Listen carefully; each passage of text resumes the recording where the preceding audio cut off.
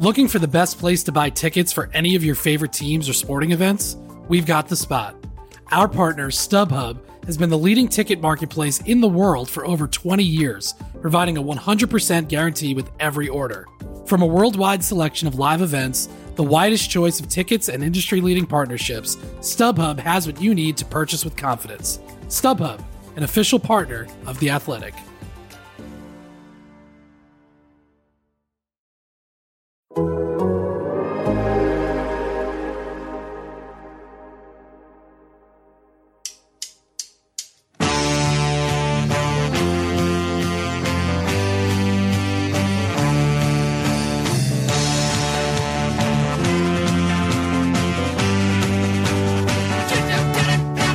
Welcome to the Total Soccer Show and our latest round of listener questions. On today's show, we're asking how much weight a player's weight should carry. We're going on a Joao Felix deep dive, and we're reinventing the laws of the game again. My name's Ryan Bailey. Joining me today, he's our hero. It's the hero we didn't know we needed. Taylor Rockwell, hello.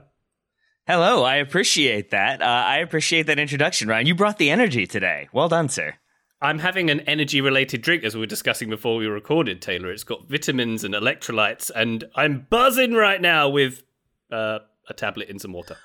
Are you one of those people that considers that an energy drink? Because if so, I don't like you. Are you one of those people who eats a candy and then is like, well, I'm going to be awake for 12 hours? What answer can I give to make you still like me? I'm just saying, I think an energy drink for me is as you can attest, it's a grande latte with an extra shot thrown in there, which I think made Ryan literally shake for 8 hours. So I think by contrast, your water is probably slightly a healthier option. When we were together in Brooklyn, Taylor would start every morning with a Gatorade mixed with a cold brew coffee and 4 pounds of sugar in it. Was that right, Taylor? I try to avoid the sugar. I wish I could just do the black coffee, which sometimes I can, but sometimes you need the cream and sugar, even though that in and of itself was a confusing point, cream versus milk. We've lost 8 to 90% of our listeners at this point. And with two this of your introduction. co-hosts as well, just to add that in. Well, let's pull them back in and try and pull back in at least one co-host. Joe Lowry, hello, how are you, sir? Hello, Ryan. I'm back. I really couldn't leave this wonderful foursome. I am pumped to be here talking about listener questions and talking about how Barcelona are fun, / maybe bad at everything that they do. I mean, I'm excited for this. Evergreen content, Joe. You're quite right. That's coming up shortly. Joining us, though, Graham Ruthven. Graham, we know it's been very hot on the east coast of the US. Tennis chat alert. US Open was very hot. Players complaining. It's also very hot in the UK at the moment. I know because I'm in the UK at the moment, and I'm very hot right now. You, sir, are not only in the UK, but you have a giant comforter all around you, encasing you in heat. How are you? Yeah, I also sit with this giant furry blanket on my feet to stop any sound getting out from the bottom underneath the desk as well. So these are the measures that I take to ensure clean audio. Hopefully someone out there appreciates it and I'm not just losing a stone in body weight every recording for the heck of it. I mean, we appreciate it, Graham, definitely. Oh, thank you. Even though, your anti-acoustic feet that you're covering up, we appreciate you putting a blanket on that. Thank you very much. I mean, the other way of looking at this is that Graham has discovered the new diet fad, and it's podcasting under quilts, and maybe we just turn this into a business idea of Graham sort of advising on the best ways to lose weight while podcasting. I'm working on a book; it'll be ready for Christmas. It's the podcast diet, the podcaster's diet. You've heard of keto? Now try quilt feet. Coming from Graham Ruthven to a store near you. Patreon.com/Total Soccer for more hilarious banter just like that. Bonus episodes, videos, and much, much more. Access to our Discord as well, where all the cool kids are hanging out. If you'd like to support us, that is the best way to do so. Patreon.com/Total Soccer Show. I'll thank you very much. What do you say, Joe? Should we get to some listener questions? Sound good? Yeah? Yeah, let's do it. Right? All right, let's do it indeed. Clay W has been in touch. How important is a player's weight in European soccer, and how much do we trust player weight resources online? For instance, Pedri is listed at 60 kilograms or 132 pounds on Barcelona's website. It seems like that'll be a pretty major disadvantage going up against larger opponents, especially from other leagues.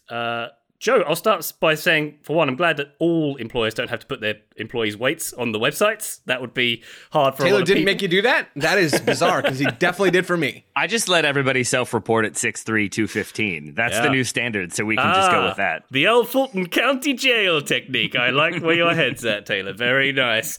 Joe, looking at some of these resources about player weights, it's difficult because obviously a weight is a specific moment in time for a start. And some of these you players, just blew my mind with that. right? Time's a flat circle, Joe. And some player weights are quite light as well. I was looking, Luka Modric is listed at 66 kilograms, 145 pounds. Neymar, only 68, only 2 kilograms further, 149 pounds. So how much weight are we putting in weight, Joe? I put like zero stock in both parts of this question. I like this question from Clay because I think one of the things that makes soccer interesting is that it feels like it appeals to a broad variety of athletic types. Right? You think about the NFL or the NBA, and there's a very specific group of people that can compete in those sports. There is, I guess, a specific group for soccer in that if you're really tall, it's probably not going to go great for you because agility and your ability to move in tight spots is really important. Peter But Crouch other is than high, that, yep. Fair enough. There's one out of every, 10,000 or so that really would be an outlier there. But like in soccer, it really does work out for a lot of more average people. So I don't put a lot of stock in how important weight is. I think about the greatest soccer player of all time, Lionel Messi. He's a small dude. He is a slight dude. And yet things he does with a soccer ball are absolutely unmatched. So that's on the weight side. I really don't think it matters much. For particular player types, being a really slight center back could be more difficult and probably would be. If you're going to be entrusted to make some last-ditch challenges and to body players off the ball, those are things that you might need a little bit of size for.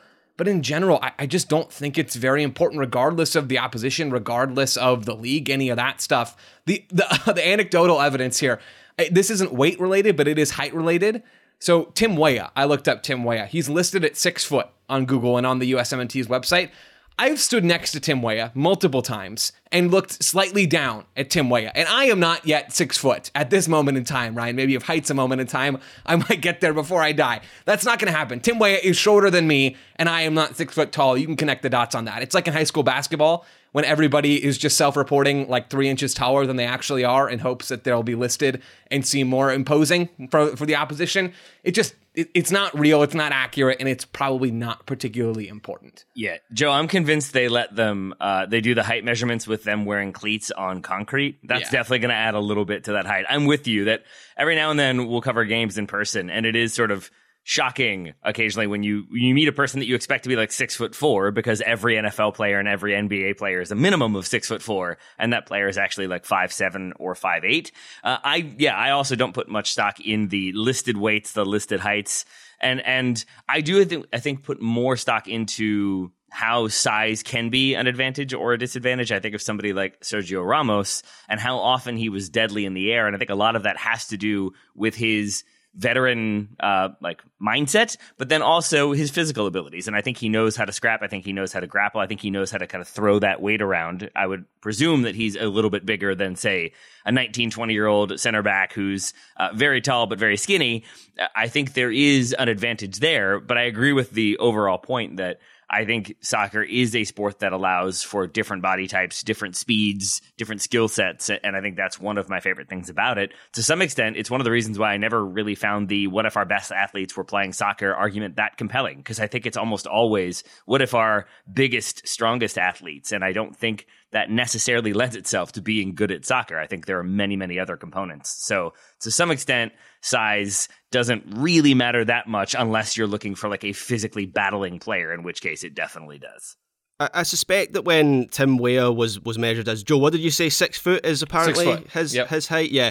I suspect maybe he was on Sergino Dest's shoulders and he was just wearing like a big trench coat and like over the two of them, and that's a big what red happened. Basketball jersey trench coat, because that's all Sergino Dest wears, yes. Exactly. Similarly, I think I found that Luke Shaw, I know Carl Anka tweets this every so often, Luke Shaw is reported as 6'1", which I'm just not buying that for a moment. So yes, there's some weird reporting going on with players' heights. I broadly agree with the two of you. I don't know if it's much of a disadvantage necessarily. I do, however, think there is a difference between being light in weight and being lightweight as a player, if that makes any sense. So, I think of Messi as well, Joe. You mentioned Messi. He was 65 kilograms in 2010. Now, that is quite light, but I remember Messi playing in 2010, and trying to knock him over was almost impossible. He had a very low centre of gravity.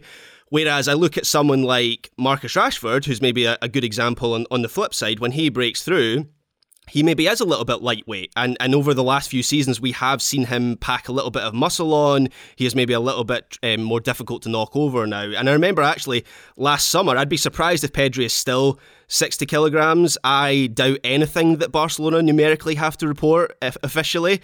But I would doubt he's 60 kilograms now, because I remember he came back from pre-season a year ago and he looked noticeably bigger. He'd been on the muscle milk, I think, so maybe he's a little bit heavier than 60 kilograms now. But even when he was that light, I wouldn't necessarily say that he was a lightweight player. This is a player who has played in major tournaments, in World Cups, in Euros, at Champions League level for Barcelona, and I don't really think he gets knocked around much. So yeah, there is a difference between being light in weight and being lightweight, in my opinion. Yeah, I think that's a very good point. And also, maybe we should talk about the different positions on the field as well. It could be advantageous to be a bit lighter. If you're Arjen Robben and you're cutting in inside the box and you're going over like a feather, you don't need another 20 pounds on you, right? For him, it helps being lightweight for his style of play.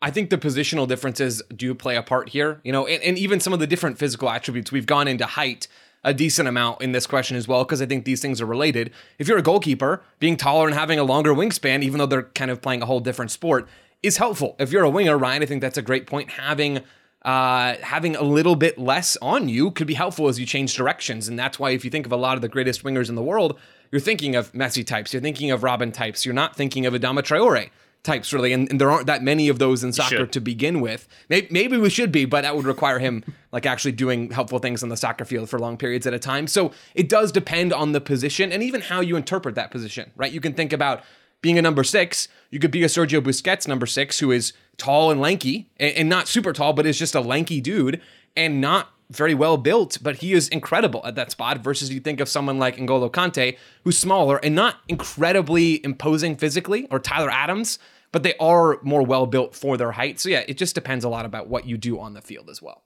One other thing for me, with my very elementary understanding of muscles and science, is that players, I think, when they want to bulk up, sometimes focus on upper body. They focus on their arms and their chest, and they try to add muscle mass there. And to my understanding, that can be problematic, because if you're not then working out the leg muscles, you are putting more weight, more strain on those leg muscles, and you can then see a corresponding rise in hamstring injuries. Josie Altidore, not Jose Mourinho. Jose Mourinho has less concern about this, but Josie Altidore, I believe, a while back talked about this, about how he added a ton of mass because he wanted to be able to physically compete in the Premier League, but as a result, had a corresponding rise in hamstring injuries, both pulls and strains, and credited a lot of that to do with not adding that extra muscle mass in the legs. So I think sometimes even carrying more weight, as Joe said, can be a problem, both for center of gravity, for balance, but then also for the strain it puts on your legs. Yeah, Taylor, also worth noting that calves are the hardest place to add muscle mass. Millhouse taught me that. I don't even know that reference, but I'm sure he did. It was a deep one. Clay W, thank you very much for your question. Does anyone on The Simpsons have calf muscle mass? I feel like they're all just straight legs. That's why it's the hardest place to add it. Does a lot of dancing. It does indeed. Let's dance over to Scott King's questions, shall we? Jerry Seinfeld voice. What's the deal with Joao Felix? That was a bad Jerry Seinfeld voice. I remember him being very, very promising, but it seems like his season with Chelsea was rather poor, and Atletico are having problems offloading him, except to Barcelona. Oof. Has the game evolved past this type of player, asks Scott. Graham, what do we think here? He's still only 23, is Joao Felix. Obviously cost Atletico Madrid an awful lot of money, 126 million euros when he signed for them. Still on the books there. He's done the old reverse Griezmann, now at Barcelona on loan. But has had his injury. Well, the thing is, Griezmann also did a reverse Griezmann by going back, so maybe that's coming for Joao Felix in the future. Yeah, maybe so. What do we think? What do we think of him? He's a very confusing player. I think Joao Felix's biggest problem was that he picked the wrong career path. I think he is a player who needs a lot of the ball, and he gets into half spaces. I thought you were saying he should have been like a chef or something, Graham. Me too. No, not quite like that. Yeah. Although who knows? Maybe that might have been his calling. Maybe he's watching The Bear now, and he is ruining his decisions that he's made in his life. He probably rues the decision to join Atletico Madrid. That's what I'm getting at here. So he's a player who, as I say, needs a lot of the ball. He wants to get into half spaces, in between the lines, and his move to Atleti just didn't allow him to do that. Now, there was talk at the time that he joins Atleti about Simeone trying to evolve Atletico Madrid and make them a bit more expansive. Simeone's spoken about doing that like 3 or 4 seasons, and it never really happens, and Joao Felix became a victim of that. Then he goes to Chelsea, who are an absolute mess last season. Nobody plays well in the second half of last season, so I don't think it's really fair to judge him on that. That's another poor decision for him. Had he gone to Barcelona as a teenager, which is obviously where he is now, then maybe he'd be a different player by now. But he is 23, and Ryan, you're right, that's not terribly old, but it's not terribly young either. You're coming into the part of your career where you're really needing to start, you really need to start making strides. You're kind of coming into maturity in terms of your profile as a player. And I just wonder if Joao Felix has missed out on some really important development time in his career. And to be honest, I wonder whether he'll be able to make amends for that, because he's gone into that Barcelona team. It feels like they don't really have a plan for him. I mean, stylistically, in terms of what he's good at, maybe he is a better fit for Barcelona than he was for Atletico Madrid. You'll see more of the ball. But looking at that first team, I can't really plot him in a position and say that's going to be his position. And that's been another issue for Joao Felix, has been nailing down a role that is his. I mean, is he a winger? Is he a number 10? Is he a second striker? He's even played as a lone striker at times. Is he a midfielder, a little bit deeper in central midfield? I don't really know the answer to that, and I suspect most people in football don't know the answer to that either. Taylor, do you know the answer to that? You look like you know the answer. I think Graham has done a really great job of getting through a lot of the stuff written about Joao Felix to actually look at what the problem is. I think he's done a great job there, because so much of the prevailing narrative seems to be lack of work rate. He's kind of lazy. We don't really know what we're going to get out of him. He doesn't have a good end product. And so much of that feels like it is coming from Diego Simeone and Atletico Madrid, and maybe to some extent Chelsea, but mostly Atleti. And I think a lot of that has to do with this falling out there, him publicly saying he wants to leave for Barcelona, which kind of puts them in a position of they can't move him on elsewhere. But I think the reason why there is that criticism, in my mind, connects to exactly what Graham said. Probably that he shouldn't have signed for Atleti in the first place. If we go back to when he does, he is this record-breaking signing, but it's after Barca have dropped a huge amount of money to bring Griezmann from Atleti to Barcelona. And I think there's this idea that Joao Felix is this young teenager who can score goals and is really creative and will run a lot. And that was the mistake. And so they bring him in expecting him to do Griezmann things, which is run a ton, get back on defense, but then carry the ball forward and then get into goal-scoring positions. I saw this written about a lot at the time and after, that Atleti require their strikers to be both playmakers, to be creators, but then also to be goal scorers. And he doesn't really want to do that. Joao Felix wants to make those runs into the half spaces, make the runs into the box to get on the end of cutbacks and crosses. He's about smart runs, smart timing, but then creativity and flair. And none of those things really fit with what Atleti want. And so I agree that I think a lot of it was Simeone is going to evolve his style, which feels maybe like a thing that the Atleti board were sort of pushing for and wanting to have happen. And when that doesn't become the case, then you're asking Joao Felix to do things that he doesn't really want to do naturally, that don't come to him naturally, and he hasn't done before. Diego Simeone also doesn't seem like the type of manager who is going to tolerate a player not doing everything asked 100%. And so I think that goes a long way towards explaining why he hasn't looked so good, but then also why the narrative has been he doesn't do a lot of running. He's kind of lazy. He wants to stand. And I feel like that's where this question sort of comes from, is like, is he just a classic number 10 who wants to be fed the ball and then create? And I'm not sure that's what he is, but Xavi's concerns, at least as I understand them, have been about work rate and his lack of effort or perceived lack of effort. And I think all of that is sort of a secondary thing, if not even the real thing. And so for me, it feels like this is a move where he goes to a Barcelona team that are pretty good, that have a ton of talent. And I think if they put him into a position where he is sort of making runs in the box, if he is sort of making runs into those half spaces and getting on the ball, I think that's where he thrives. And I can see a reality in which he does really well here, and this ends up being a smart move. So I'm a little more optimistic than I was having not done any research. So thank you to Scott King for this question, because it makes me come away thinking I have a better understanding of what's gone wrong, but how it could end up going right.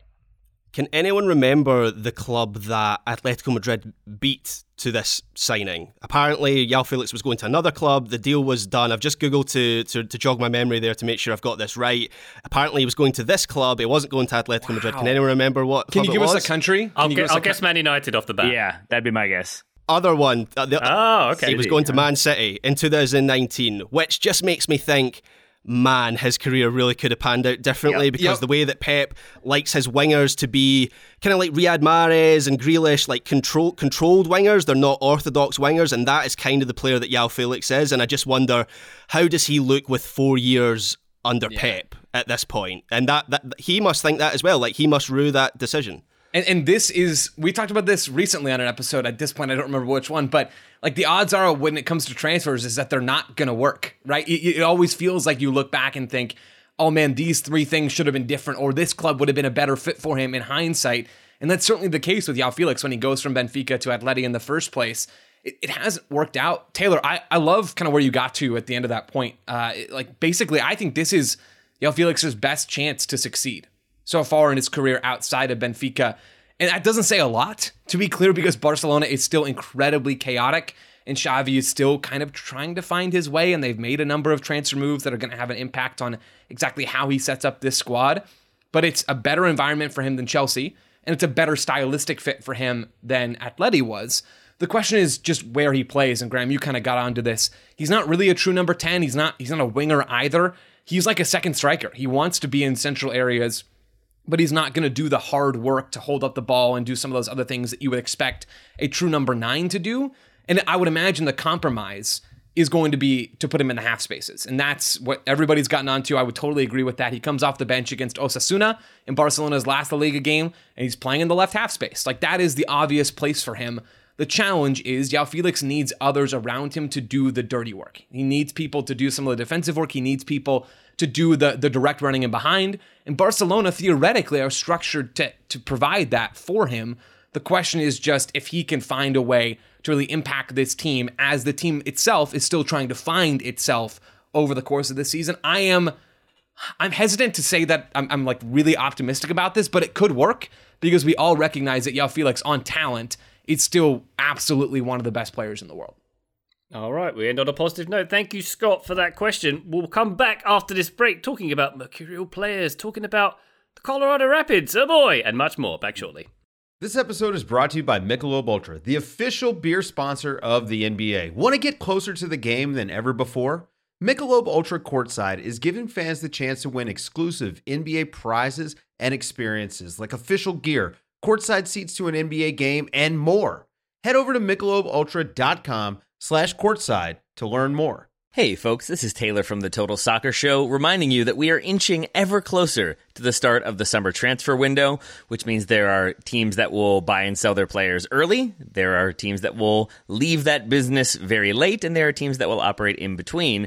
But no matter what, it's going to be a chaotic situation. There's going to be offers coming through willy-nilly. There's going to be transactions to be tracked and processed and make sure that enough money is there. There's going to be probably angry clubs calling to complain. There are many things to deal with, and unfortunately for those clubs, there is no sort of business tool that makes things easier, makes transactions simpler, gets the business done efficiently and effectively. But for the small businesses around the globe, there is such a service, Shopify. Shopify is the global commerce platform that helps you sell at every stage of your business, from the launch your online shop stage to the first real-life store stage, all the way to the did we just hit 1 million orders stage. Shopify is there to help you grow. Whether you're auctioning autographed apparel or selling sleek kits, Shopify helps you sell everywhere. From their all-in-one e-commerce platform to their in-person POS system, wherever and whatever you're selling, Shopify's got you covered. Shopify helps turn browsers into buyers with the internet's best converting checkout, up to 36% better compared to other leading commerce platforms. And you can sell more with less effort thanks to Shopify Magic, your AI-powered all-star. And I really appreciate that about Shopify. No matter how big you are, no matter how fast you want to grow, Shopify gives you everything you need to take control and take your business to the next level. Shopify powers 10% of all e-commerce in the United States, and Shopify's the global force behind Allbirds, Rothy's, Brooklinen, and millions of other entrepreneurs of every size across 175 countries. That's as many countries as will be selling players in the transfer window this summer. Plus, Shopify's extensive help resources are there to support your success every step of the way, because businesses that grow with Shopify. Sign up for a $1 per month trial period at shopify.com/TSS, all lowercase. Go to shopify.com/TSS now to grow your business no matter what stage you're in. Shopify.com/TSS. Total Soccer Show, welcome back to our listener questions. Gerard Panacook has been in touch. Who are some mercurial players, i.e. Balotelli and Shaqiri, who had high expectations placed on them when they signed for a team, and then they actually lived up to or exceeded those expectations? For context, says Gerard, I'm a Chicago Fire fan who knew signing Shaqiri was a 50-50 gamble, but I'm still disappointed that he's not hitting the level he should be. Now, Taylor, when I think of this question, mercurial players who did live up to their hype and expectation, I'm drawn to some of the successes that Real Madrid have. I don't know if I'm quite fitting into the mercurial bracket here. Yeah. Jude Bellingham is a good example now. You know, Shirt retired at Birmingham, high hopes wherever he's gone. Dortmund, amazing and kept it going. Gareth Bale, I think you could argue, same thing. Maybe all Madrid fans wouldn't agree, but I think you can look at his career trajectory there. Even going back to like Zinedine Zidane going to Madrid in early 2000s. There's Right, so maybe it's worth pinning down what each of us think mercurial means, because that is a difficult word to define. I think of it as like an unpredictable player. Yeah, is what I think of. I think, and that in and of itself, I think gets to the issue with the question, which is I think once a mercurial player like achieves what was expected or overachieves what was expected, they just become a good player, sort of. Like I think so where I took this was a player who gets hype, occasionally would reach the heights that were expected, but then also would have dramatic downfalls. Maybe they come back up. And so it's more of a like big swings, big misses sort of player for me. So I didn't have either of those players. The player that I feel like most comes to mind is Ricardo Quaresma, who got like, if you look at his club history, has so many huge clubs played for, and yet I would say where he was most successful was Besiktas, where he was just allowed to do what you want, score Trevellas from 40 yards out. Why not? We'll build the team around you. And I think he comes to that club not having a ton of hype, but there's not a ton of expectation at that time. Besiktas are like the third or fourth best club in Turkey. But I think with the profile and pedigree that he had, it felt like, oh, this is a guy who should dominate. And he did. And so in that way, I think of him as a player who sort of had that career, that sort of trajectory of ups and downs, and sometimes was going to be really good and sometimes was just going to be completely anonymous. And I think of him as a prime example. The only other one I could really think of when it comes to a player who has kind of streaky moments or flashes of success, this one might be a little more controversial, would be Ronaldinho, maybe. Just that he has those moments where he is the best player in the world and seems like, oh, like no one can hang with him. He can do incredible things, but then also just has moments where you don't even know if he's going to show up for a game. Similar to Neymar. You don't know if he's there, if he's showing up for the game, and has streaks where he's not looking very good or doesn't seem as focused. And so I think of him as a player who then occasionally would make a move and do next level things, but then also sometimes just sort of not show up, not compete the way we expected. And he's another one who I think of as sort of mercurial in that way. I had Ronaldinho on my list as well. Maybe I need to look up the word more, because I thought you could call Zidane a mercurial talent, surely, Graham. Subject to sudden or unpredictable changes of mood or mind. Right? So right, before Zidane? I researched this, well, certainly unpredictable changes of mind, that can't be denied with Zinedine Zidane. I think we're all going to have different answers here because we've all taken this question in a slightly different way, but the way I took it was a player who I considered or was considered unpredictable or flaky, and then they make a move and all of a sudden they just hit that next level and they find that consistency. So the best example I could think of when I set out the framework in that way was Eric Cantona. So when he joined Manchester United from Leeds, Ferguson faced real questions. I have watched the Ferguson documentary, which shows the press conference of him signing Eric Cantona, and he is given a bit of a grilling by the press, who up until that moment, Cantona had been disruptive at Leeds. He'd basically been exiled from the first team squad. He'd struggled for consistency, and that was reflected in how Man United only paid £1 million for him, which wasn't a tiny fee at the time, but it equally wasn't a giant fee. You know, Alan Shearer goes for £15 million a couple seasons later. Then, as Taylor will know, and most listeners will know, he goes on to become one of the most important players in Man United's entire history. Another one that sprung to mind was Arjen Robben. Second mention of him in this episode, was at Chelsea and then at Real Madrid. Had talent but struggled to string it all together on a regular basis until he moves to Bayern Munich and then becomes one of the best wingers in the world for about 10 years. And then finally, one further candidate, an MLS candidate. I wonder if Sebastian Giovinco counts, who obviously was a player with a lot of potential or a lot of talent and played at a high level in Italy, but did have a bit of a reputation for being inconsistent when he joined Toronto, and then was incredibly consistent and really set the standard in MLS at that time and is one of the best players to have ever played in MLS, given what he did for TFC. So those were the three names that came to mind for me. I love that Giovinco shout, Graham. I did not think of that. I had another MLS adjacent name. Does Zlatan count? Because I, like everyone else, had a little bit of a hard time defining mercurial. I know he's been pretty good everywhere he's gone, but he was really good for the Galaxy. And the question was, like, he's old, right? Is he still going to do much for this club? And he very much did that. And then even the move after that is the move that I spotlighted, going to Milan at 37 years old and scoring 25 goals in less than 3,000 minutes over that season where he moves and the following season. Like that's just absurd. And for Zlatan to continue to do that, I think is notable. The other one that came to mind for me is a national team one. It's Paul Pogba for France in particular, not at club level, but for France.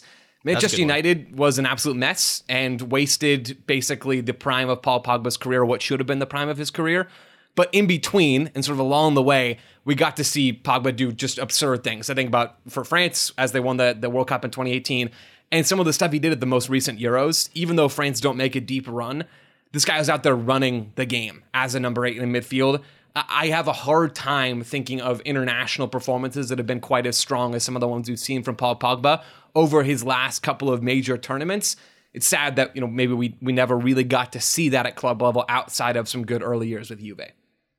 All right, good stuff. Thank you, Gerard, for that question. We go now to Cam Tate, who says very succinctly, Joe Lowry, can the Colorado Rapids be fixed? Oh boy. So we tackled this on our Americans in Action MLS show earlier on the feed.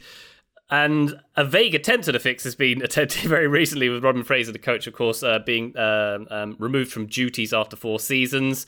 But things ain't good, Joe. No, and I think the Rapids can be fixed. And we got into a little bit of this on a show earlier this week, Ryan, as you said. I want to go through, because we've talked about it some, I want to go through a different angle and look at a case study for maybe how to fix the Rapids, or to look at a club that I think has set the tone for how to succeed as a low-spending team in Major League Soccer, and that's to look at the Union. I said recently that the Rapids have spent the 4th least on salary, according to the MLSPA, over the last 3 seasons combined among teams that have been in the league for that entire time. A team that's right down there with them is the Philadelphia Union, and they have consistently finished top or very near the top of the Eastern Conference. They made a run to MLS Cup last year. They've competed in continental competitions in the Champions League and done quite well there as well. So my question then is, what do the Union do well? If we can sort of acknowledge that under the Kroenkes and KSE, the Rapids aren't likely to become top spenders in Major League Soccer, barring some sort of ridiculous change of heart, the question becomes, well, how do they do other stuff well? Because the reality is the Rapids haven't spent money, which makes their margins slimmer when it comes to finding talent, and they haven't actually acquired a lot of talent to make their ceiling particularly high on a consistent basis in the Western Conference. So the Union, and what they do well, I think boils down to 3 big categories. The first bucket is that they've got a good coach and a front office to instill them with a playing style to then identify quality players. Jim Curtin has, I think, become one of the more well-regarded coaches in Major League Soccer. Seems to me that he's done a good job, maybe not the best of the best in MLS, but has done well with the Philadelphia Union. And then Ernst Tanner coming in and doing a fantastic job reshaping the club and giving them the identity as this kind of Red Bull light transition team, and that was not Jim Curtin's MO before Ernst Tanner got there. That has helped Philadelphia develop a culture and develop a way of playing that then they can go out and find players that fit within that particular system. The Rapids don't have that. They don't have a real style of play. They don't seem to have a consistent setup. Robin Fraser did a little bit of that, but he only has so much control. This is when I look to Porrick Smith, who's the club president, has been with the Rapids, I believe, since 2015. That kind of has to start from the top down. And with Colorado, it has not. The other two buckets, if the coach and front office and having quality people in those roles is the first part, the second for the Union is the academy. Like the academy churning out players to either generate transfer fees or to contribute to the first team, or ideally both. Brendan Aronson, Paxton Aronson didn't contribute much to the first team, but got him a little bit of money in the transfer market. Mark McKenzie, they have other elite talents coming up in their academy right now. The Rapids have done some of that, to give them credit. Cole Bassett, Sam Vines, they've given them some room to develop, but there's a lot more room. Taylor, you and I spent time with Travis Clark in DC, and he knows more about the USU soccer landscape than almost anyone. It's kind of Travis and Goss that set the tone on that stuff. And for Backheel, Travis wrote an article ranking every MLS academy. The Union came in second, and the Rapids came in at 21st, which I think gives you a little bit of perspective on the difference in how those academies are operating. And then finally, the last bucket, I know I've been talking for forever, is finding good players for cheap, right? If you're not going to spend money, the obvious question is, well, how are you going to find good players? And consistently, the Union have identified good players from hard-to-reach places. Their center backs came from Norway and the Super Draft. Their star defensive midfielder came from Venezuela. Their star number 10 came from Hungary. Their best left back came from lower divisions in Germany. Like, this is where they found players. And then inside MLS, Julian Carranza is their top goal scorer. They got him on loan from Inter Miami after Inter Miami kind of fumbled the bag on that after making him one of their initial signings, or one of their bigger signings off the jump. And now he's come in. They've got him on a permanent deal, and he's been killing it. And then you have the academy to kind of supplement that. The Rapids just have not hit. They've tried to find players in hard-to-reach spots, but the players they found and brought in have not been nearly as productive. So yeah, that's a long-winded way of saying the Rapids can be fixed, but it's not going to be easy because the margins are thin. But there is someone for them to look to. There is a club in the Eastern Conference that they can look to and say, hey, that's the blueprint. Now they just have to actually go out and follow it, which is really, really hard. So, Taylor, Joe says they can be fixed. Everything is going to be great. Do you agree? Yeah. That's what I heard. That's totally what I heard. Yep. Honestly, I just sort of trust whatever Joe says, especially when it comes to the Colorado Rapids. So, yeah, I'm gonna go ahead and retweet, re-10, re-20, whatever it is, the things that Joe has said. Yeah. I think if you don't have one of the biggest budgets in the league, you need to stand for something. And as Joe mentions with Philly and another club, I would mention FC Dallas, who obviously are built on top of their youth academy. If you don't have the budget to sign big players, you need to stand for something. There needs to be principles that underpin everything that you do. And yes, I'm not an authority on the Colorado Rapids. They're not a team that I write about very often, but from where I'm sitting, they don't really seem to have that or any sort of identity. So yes, I re-10 everything that Joe said. I mean, I didn't have you all weigh in when you first came on the Total Soccer Show. I did also trust your resume, Graham, where it said Colorado Rapids expert, knows tons about the Colorado Rapids. I feel like I've just been deceived in several different ways at this point. Yeah, did you get to the point about juggling as well? I would just disregard that at this point. There's a little bit of Scottish presence with the Rapids, so there's some tie in there for Graham. True. What I'll finish with, Grim, I think you're right, and I appreciate you emphasizing the fact that you kind of have to stand for something as a club that's not going to spend a lot.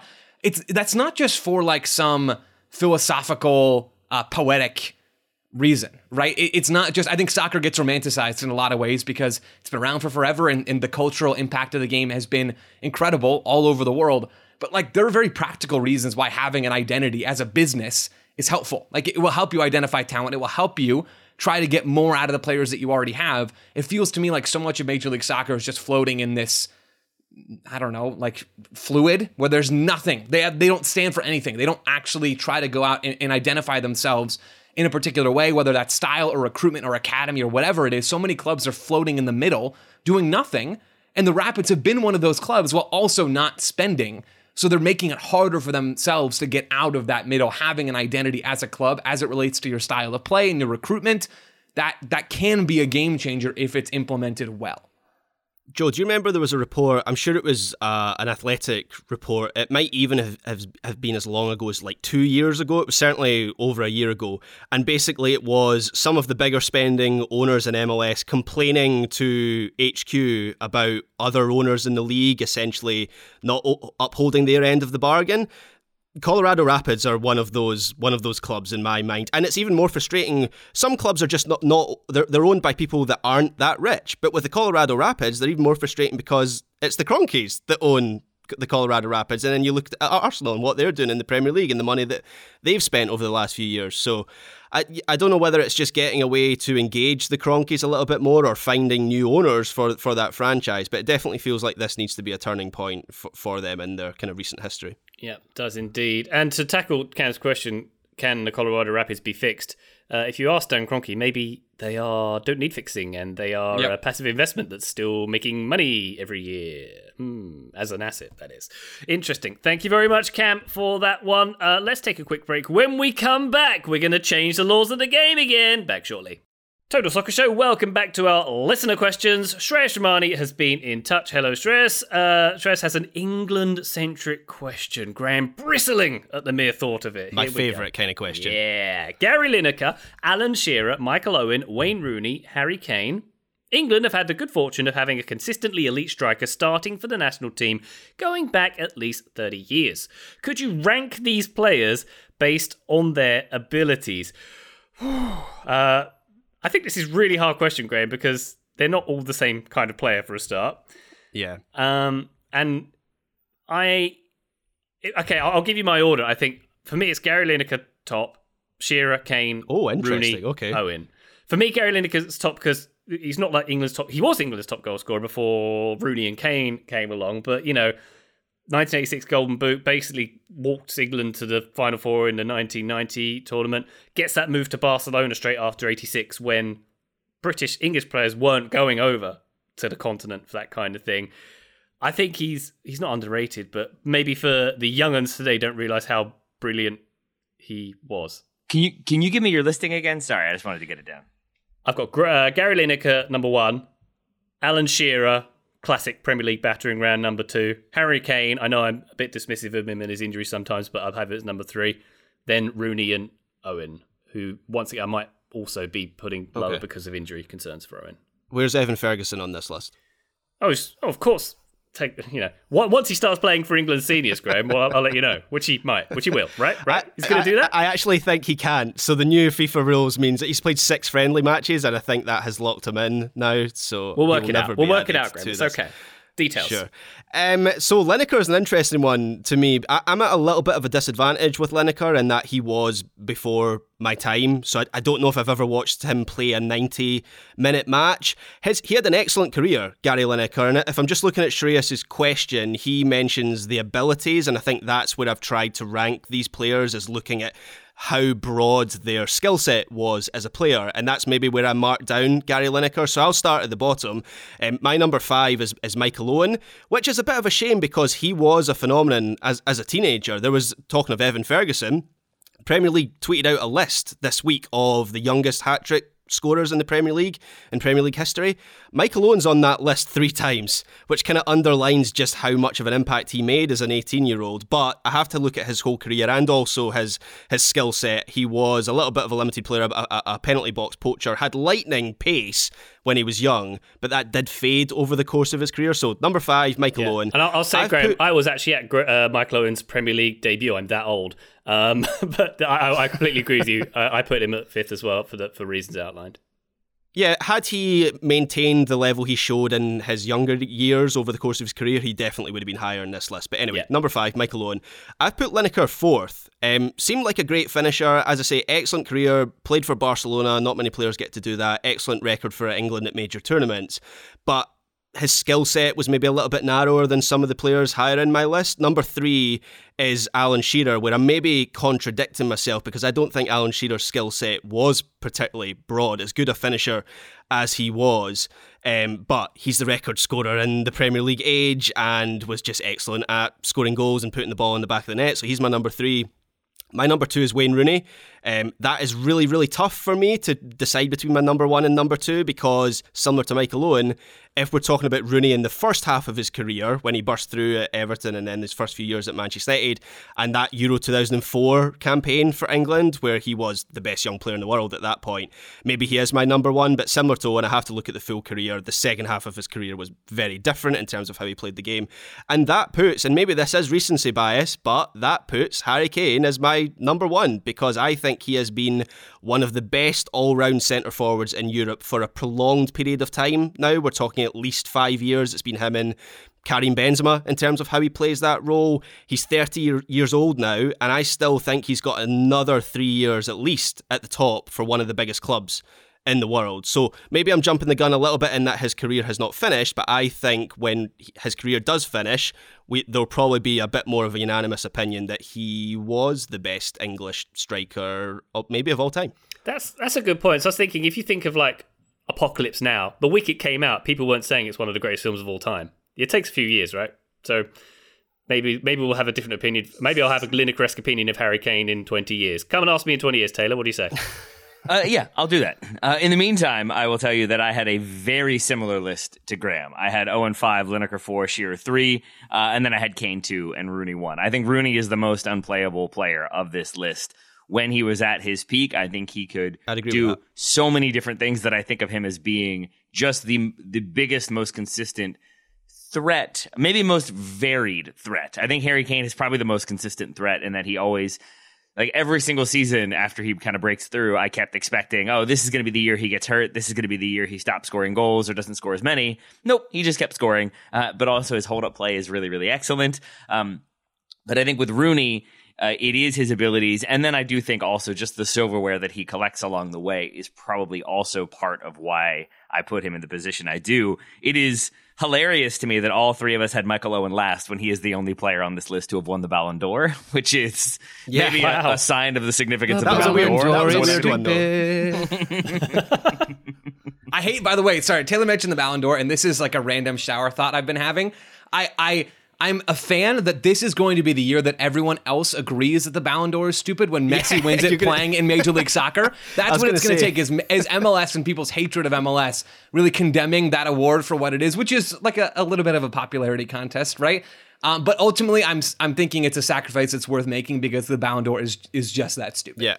I was going to say, Joe, you're going to have to do a quick pivot on that in a few weeks' time when an MLS player wins it. I really considered it, Graham, and I decided I refused to pivot and that I will still condemn it regardless. Yeah, I obviously had probably the hardest time answering this question of any of us, given that I haven't seen a lot of these players play. I watched some film, I did a bunch of reading.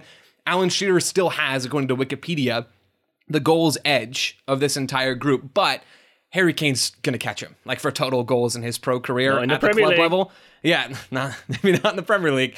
But Harry Kane will catch Alan Shearer. If it's going from today, I would lean, and maybe this won't change after Harry Kane's retired, I probably would still lean Kane as this ruthlessly efficient attacker for such a long time with more to come. And then I might go Shearer as a pure goal scorer, Rooney, and then Lineker, and then Owen. But I think my ranking should be taken with multiple grains of salt, and that's what I've got to say about that. Joe, what if we were to base this on who did the best job of tracking back, winning a tackle, and then creating a goal in Major League Soccer? Where would you rank them? I would say it has to be Wayne Rooney at that point, cool. Taylor. I think it really does. I would give BWP probably the overall edge for English strikers, but the Wayne Rooney shot's a decent one there. What about Billy Sharp? Yeah, Billy Sharp scoring penalties for the Galaxy. I have no passion for Billy Sharp, but I'm trying, guys. Joe, did you call your Ballon d'Or thought a shower thought, by the way? Just like I was thinking about that randomly the other day. I wasn't actually in the shower, to be clear, unlike Graham, I guess, who's actually recording from his shower right now. You just can't see it because of the duvet. But I was randomly thinking about the Ballon d'Or yesterday in my free time. Yes, Ryan, that's correct. I wish Graham would just tilt his camera up a little bit. That's all I'm asking. That's why I have the quilt on my feet to shield things. So there's you thinking about intelligent stuff in the shower. I'm thinking about why, like, dogs stick their heads out of car windows, but don't like it when you blow in their faces. That kind of stuff. I would argue that is a more mentally stimulating conversation than the Ballon d'Or. That's just my 2 cents. Taylor, had you finished your thought on this conversation? Yeah, Wayne Rooney the best. Good. Okay, very good. Thank you very much, Shreya Sharmani, for your question there. A difficult one as it was. Final question from Kevin Tolley. Here we go. I know this has been asked before, but what laws of the game would you like to be added or subtracted to make soccer more attacking and thus more entertaining? Here are my suggestions, says Kevin. What do you think of the basketball over and back rule? Would that help foster attacking play? Also, unrelated to attacking play, but high on entertainment value, what if the player that earned a penalty was the player who then had to take said penalty? And if they were unable to take said penalty for medical reasons, the keeper would have to take it in their stead. Come on. What other suggestions do we have, aside from floating stadiums, which is also an amazing idea, Joe, says Kevin. The over and back rule, Graham, I had to look it up. It's when you can't pass back over the halfway line. Did I get it right? Is that it? Yeah? It's like backcourt violation, right? That's a basketball term. You. I know that from NBA PlayStation games that I played when I was a kid and still play sometimes. Excellent stuff. All right, I think I've got the answer here that we can all just hang up our hats on. Second half, shot clock. Shot every 5 minutes from either team or possession team. Even if you have to hoof it from the halfway line just to return possession to the opposite goalkeeper, basically as a change of possession. Every 5 minutes, each team has to take at least one shot. Graham, every 5 minutes. That is quite a long shot clock. I thought you were going to say like 30 seconds. I mean, if you're going chaos, let's go full chaos and have a shot every 30 seconds. I'm being realistic here. It's time wasting, right? It's like, so like Barca can't pass the ball for 15 straight minutes. They have to shoot. Is that what you're getting at? That's why second half as well. It makes the second half a bit more thrilling. It means the ball turns over a little bit more. Yeah. How often does that actually happen, though? That like a team will pass the ball for 5 minutes straight? Like, I can't imagine that happens at all. Or you get a game where like Newcastle-Brighton, when Newcastle had their first shot in the 87th minute. It limits that. Yeah, but if you're just getting bad shots, that's not really improving the entertainment factor.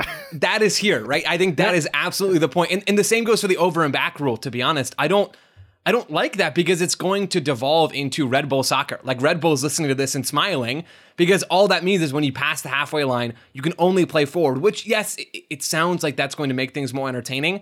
But I would wager that's going to lead to basically just either super low blocks as one team has passed the halfway line, which we already have, or long passes that lead to nothing. And I think probably the same goes for shots in the shot clock, Ryan, that you're envisioning.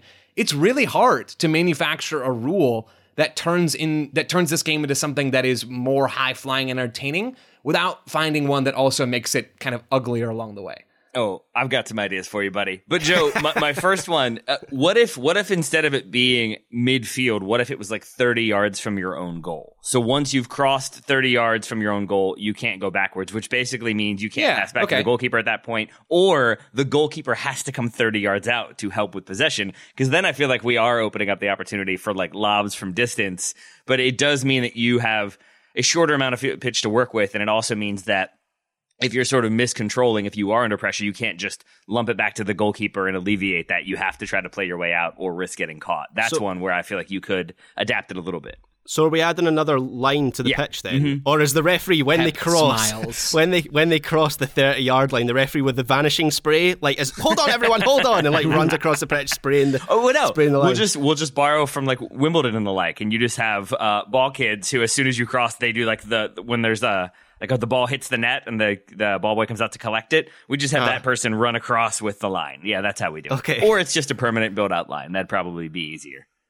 Less fun, though. So now we're making every pitch like CenturyLink Field. I do like that idea, Taylor. I think that makes it... I don't think it's a necessary ad. Mm-hmm. I don't think it would have that much of an impact, but I think it would help alleviate some of the Red Bull-ness that I think comes with the initial idea. You mentioned goalkeepers coming out of their box there and them having to be near the 30-yard line or whatever it's going to be. I want to take that one step further and also implement Ryan's concept of the sort of running 5-minute timers. I want goalkeepers to have to take turns sitting down for every minute of the game. So let's say Taylor's in goal and Graham's in goal. Minute 1, Taylor has to sit down. Like I'm talking full on crisscross applesauce. And then the next minute, Taylor can stand up and Graham has to sit down. That, to me, feels like just the right blend of chaos and absolute tomfoolery. No, Joe, if you want to go full chaos, it needs to be whack-a-mole style, where there's like a little trap door in the 6-yard box and the keeper just like drops down and then pops back up, and that's how it works. Yes. Now I'm all in. I'm all in on this idea.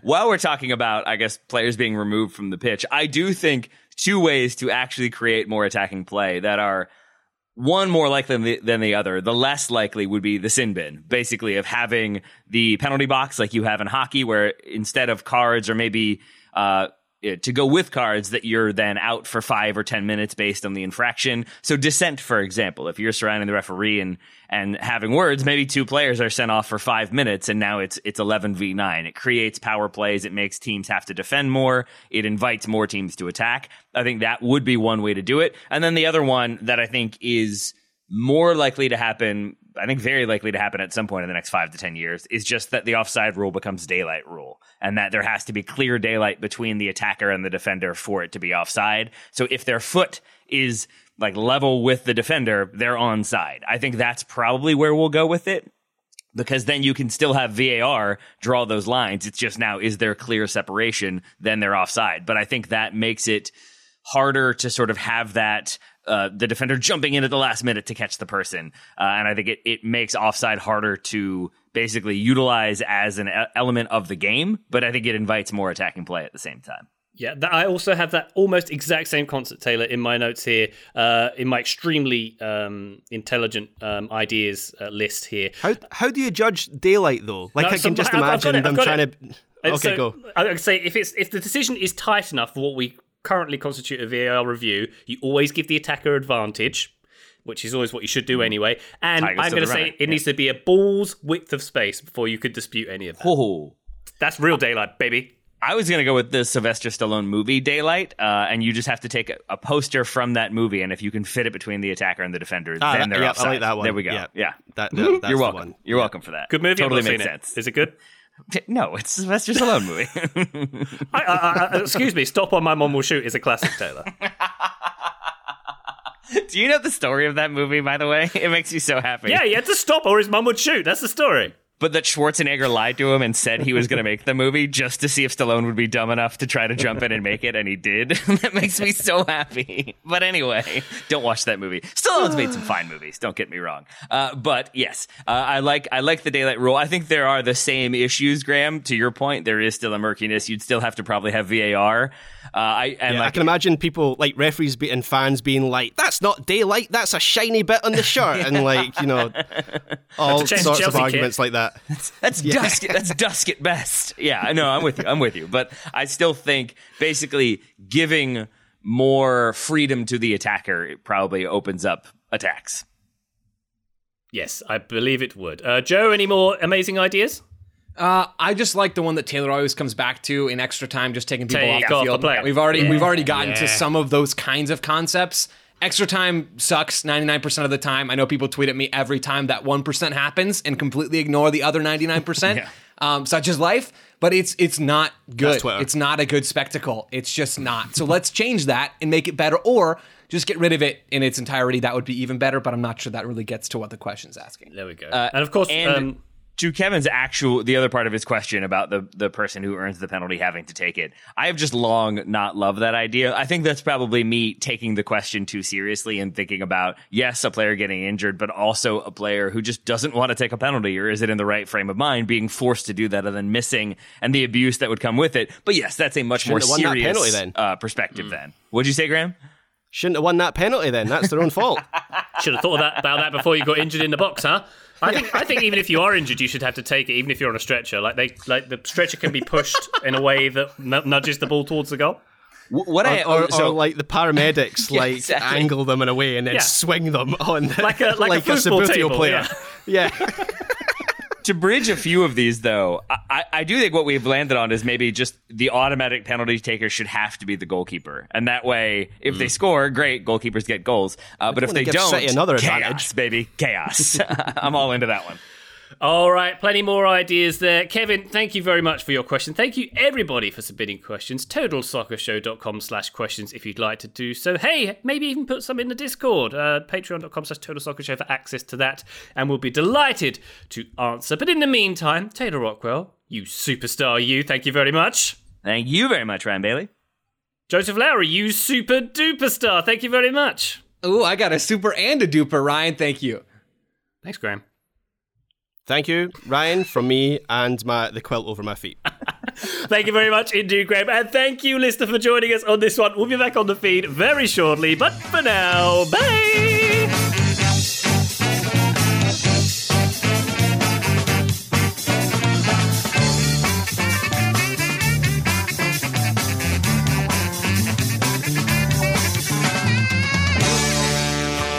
Slash it.